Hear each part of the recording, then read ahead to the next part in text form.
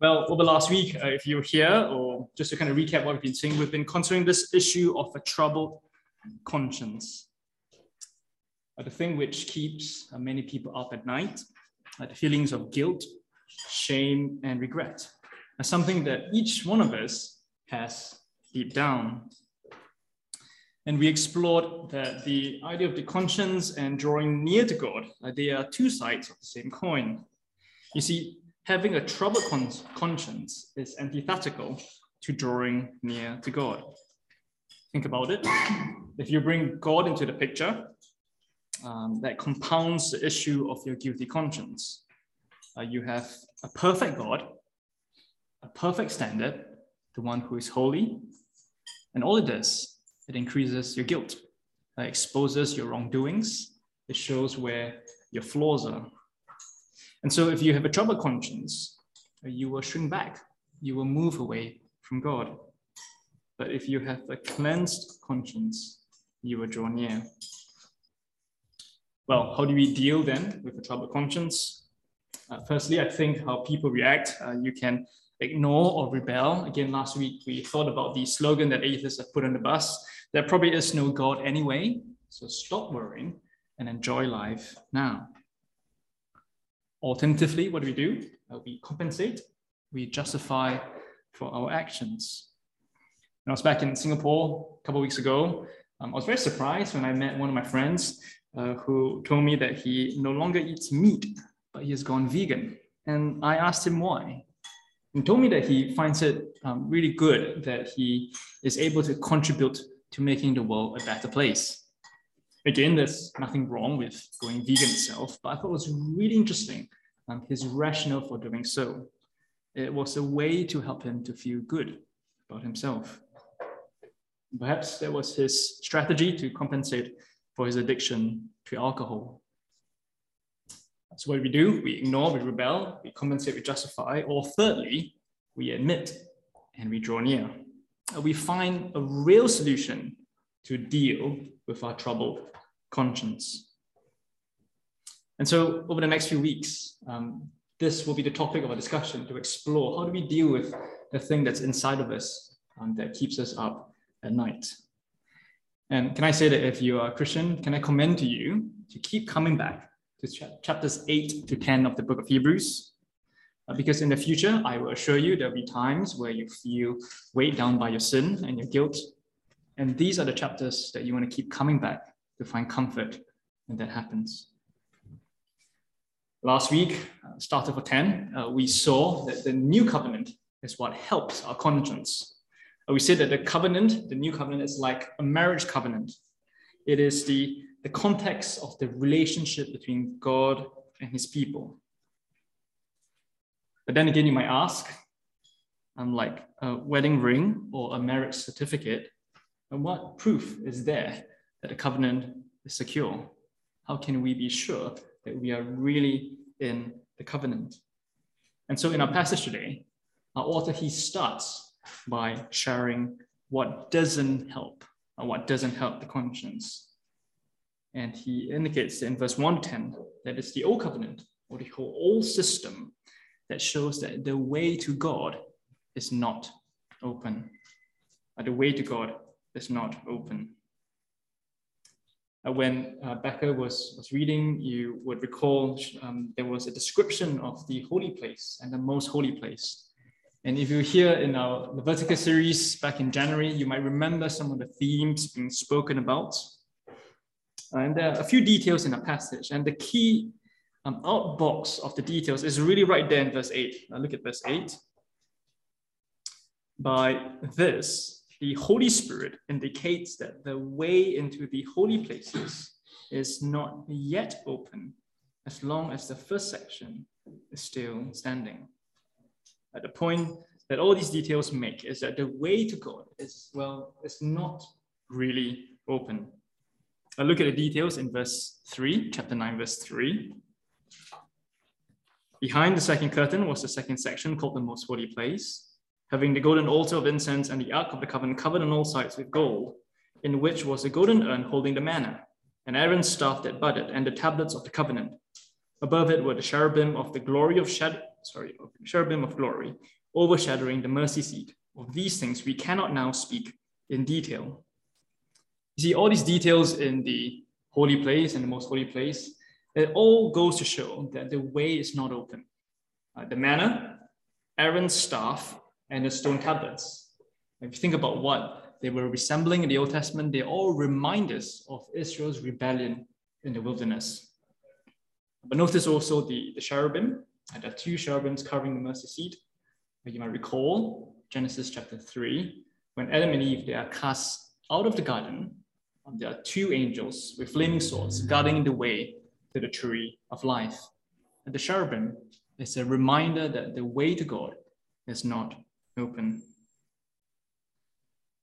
But also notice the difficulty for the high priest to access the most holy place. Look at verse 6. These preparations having thus been made, the priests go regularly into the first section, performing their ritual duties.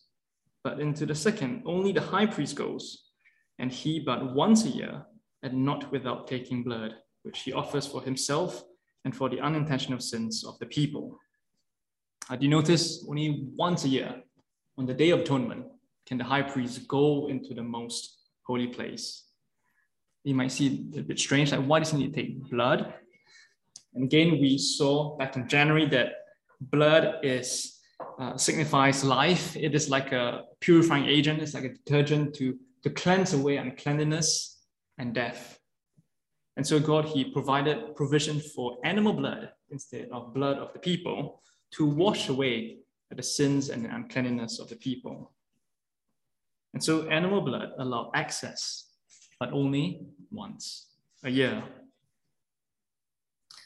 And so the author, he reflects on the whole Old Testament system, and the big thrust of it is to say that it is with real difficulty can one approach God, and that doesn't help the conscience.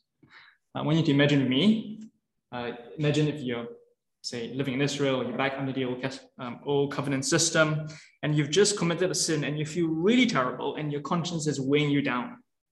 But the problem is the Day of Atonement just happened last week.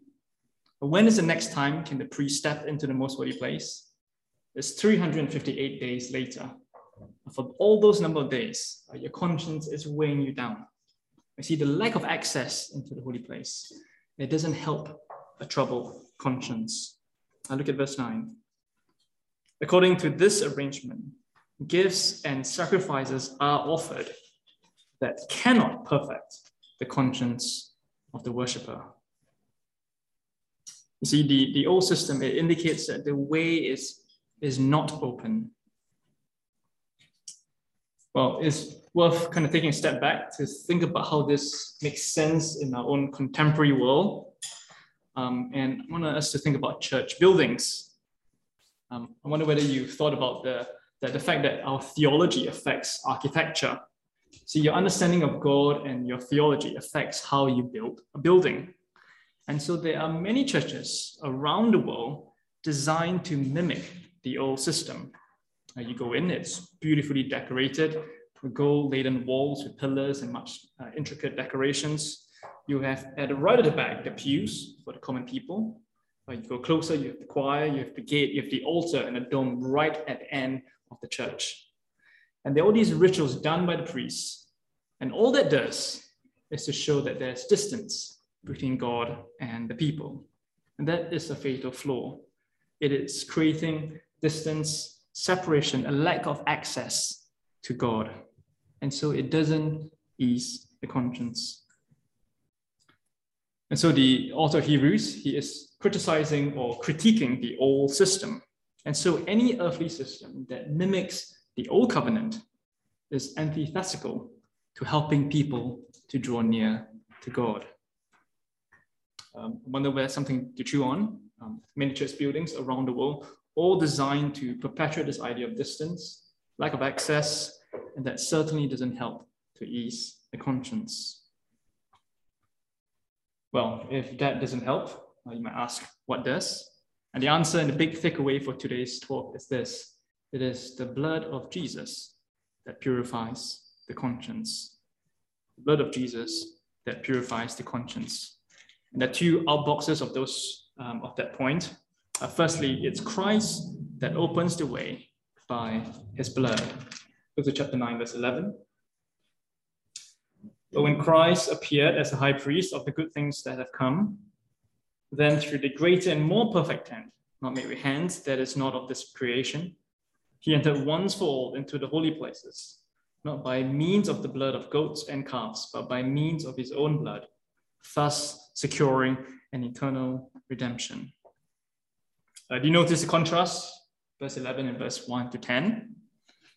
The high priest went into the holy places and the most holy place made with hands. Christ, he enters the greater tent, not made with hands. That is heaven. The earthly high priest, he entered once a year. Verse 12, Christ, he entered once for all. And thirdly, the high priest, he entered with blood of goats and calves. But Christ, he entered with his own blood. Well, you might ask, as Christ, he goes into heaven, he represents sinners into the very presence of God. How can that happen? Look at verse 13. For the blood of goats and bulls and the sprinkling of defiled persons with the ashes of heifer sanctify for the purification of the flesh, how much more will the blood of Christ, who through the eternal Spirit offered himself without blemish to God, purify our conscience from dead works to serve the living God? You see, animal blood, to a limited extent, was able to wash the external. That is, the blood of Christ that goes to the full extent to wash our internal, our conscience, our hearts. You notice as well, the contrast is not just between the blood of man and the blood of animals. The author is emphatic. It is the blood of Christ, the King, the Messiah, the Anointed One. It's his blood that can purify our conscience and bring us into God's presence. Here is a pretty lousy parallel. Imagine a really lousy bar of soap, the one that you find in the public toilet, trying to wash away a red wine stain on your white t-shirt. Or compare that to Vanish Power Gold Oxy Action to wash it away. But you see, it's more than that. It's not just a cleaning of the same stain. It's a different stain. One is external, one is internal. It's a much better purification. And so today, if you are struggling with a troubled conscience, if you are tempted to stay away from God, if you feel the sin that prevents you from drawing near, well, there is a purifying agent available to cleanse your conscience. It is not the blood of animals, a blood that seeps from an uncooked chicken. You look at that come out, it's very unsatisfying. That's not going to cleanse your conscience. But it is the blood that gushes out from the crucified Christ as the sword pierces his side. Verse 14 again. How much more will the blood of Christ, who through the eternal Spirit offered himself without blemish to God, purify our conscience from dead works to serve the living God? One of this is also helpful. You might sometimes think that it'd be quite nice if Jesus were on earth. Maybe try to speak to your friends about Jesus and you say, hey, there he is. He's there in the flesh to prove himself. But our author, he's emphatic that no, it is good that Jesus is not on earth. It is good that his offering has been accepted and he's up there once for all. And that means that we do not have to worry about being able to draw near to God. He has ascended. He is your confidence that you have full access to God. See, Christ, he opens the way into God's right hand by his blood. But secondly as well, not just does his blood give you access, it also inaugurates the new covenant. Now look at verse 15. Therefore, he is the mediator of a new covenant, so that those who are called may receive the promise, eternal inheritance, since a death has occurred that redeems them from transgressions committed under the first covenant. You notice in the next few verses as well, the language of blood and death gets repeated all the time. Now, verse 15, a death has occurred. Verse 16, the death of the one. Verse 17, a will takes only effect at death. But then the mention of blood again in verse 18. The covenant was not inaugurated without blood. Verse 19, blood. Verse 20, this is the blood of the covenant that God commanded for you. And really the big point that the author wants us to see is that blood is necessary for inaugurating a covenant. Verse 18, for not even the first covenant was inaugurated without blood. You might wonder why. Now, why is blood needed for a covenant to be established? And again, we said, remember, covenants are similar to marriage covenants between God and man, or God and his people. But it's also different in that there's an asymmetry in the relationship. God and man, we are not on equal terms. God is holy, man is sinful, and man deserves death. And so to start a relationship with God, blood needs to be spilled in order to pay for sin. Maybe the closest parallel is that if you maybe if you're going to marry your partner, but that partner has multiple relationships with other people, you want him or her to sort out his mess before you get engaged to her. You see, the mess needs to be sorted out before the relationship or the covenant can be made. And in the same way, blood needs to be spilled to inaugurate a covenant. So the mess needs to be sorted out. Now look at verse 18 again. Therefore, not even the first covenant was inaugurated without blood. In verse 20, Moses said, this is the blood of the covenant that God commanded for you. I wonder whether those words sound a bit familiar.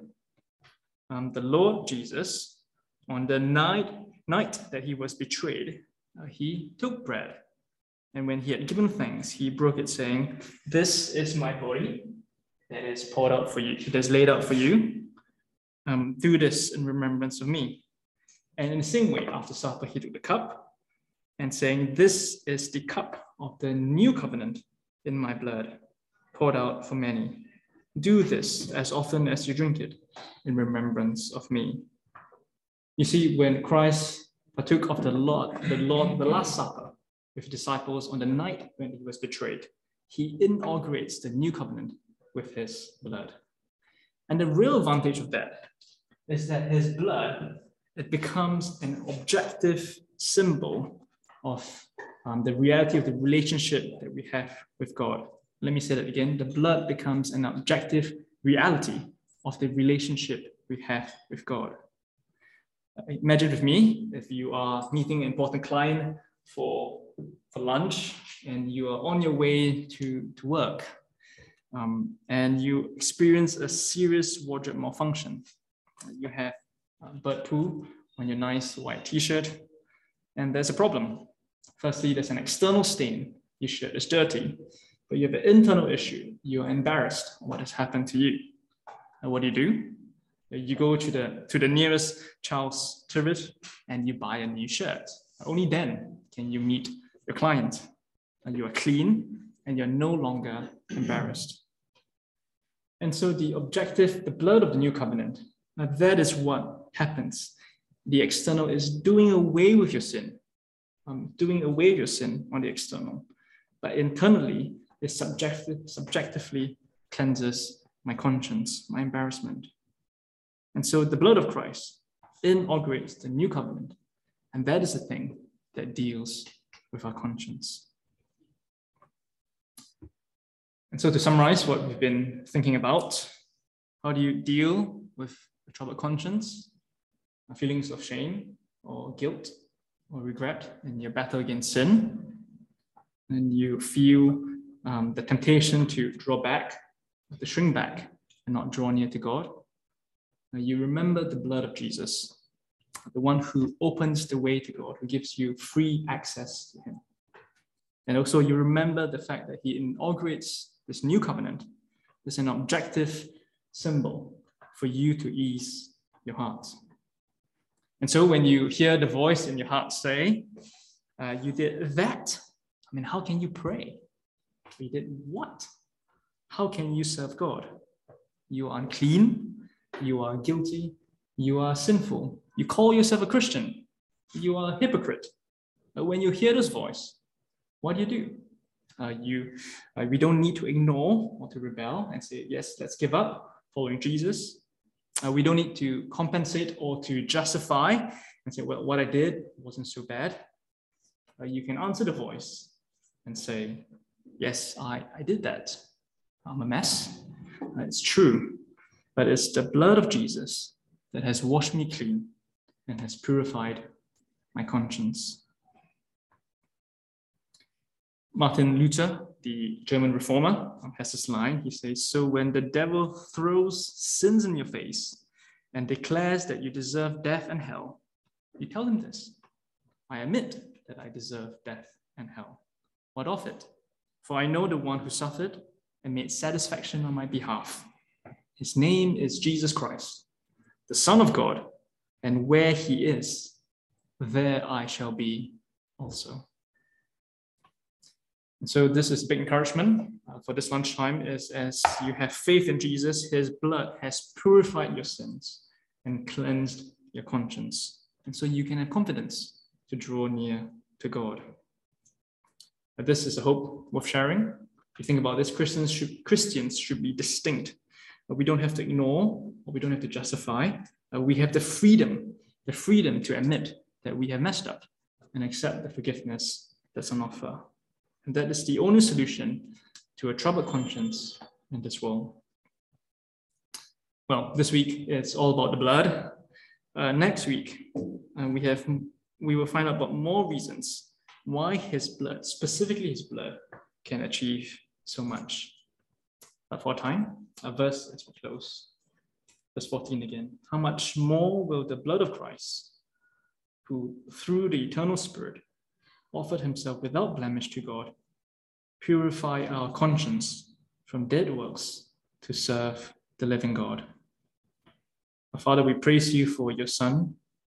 We thank you that he, like a lamb facing the slaughter, was silent, and he was willing to bear our transgressions so that we who are guilty and sinners may go free. We thank you for him and what he achieves for us. In Jesus' name, amen.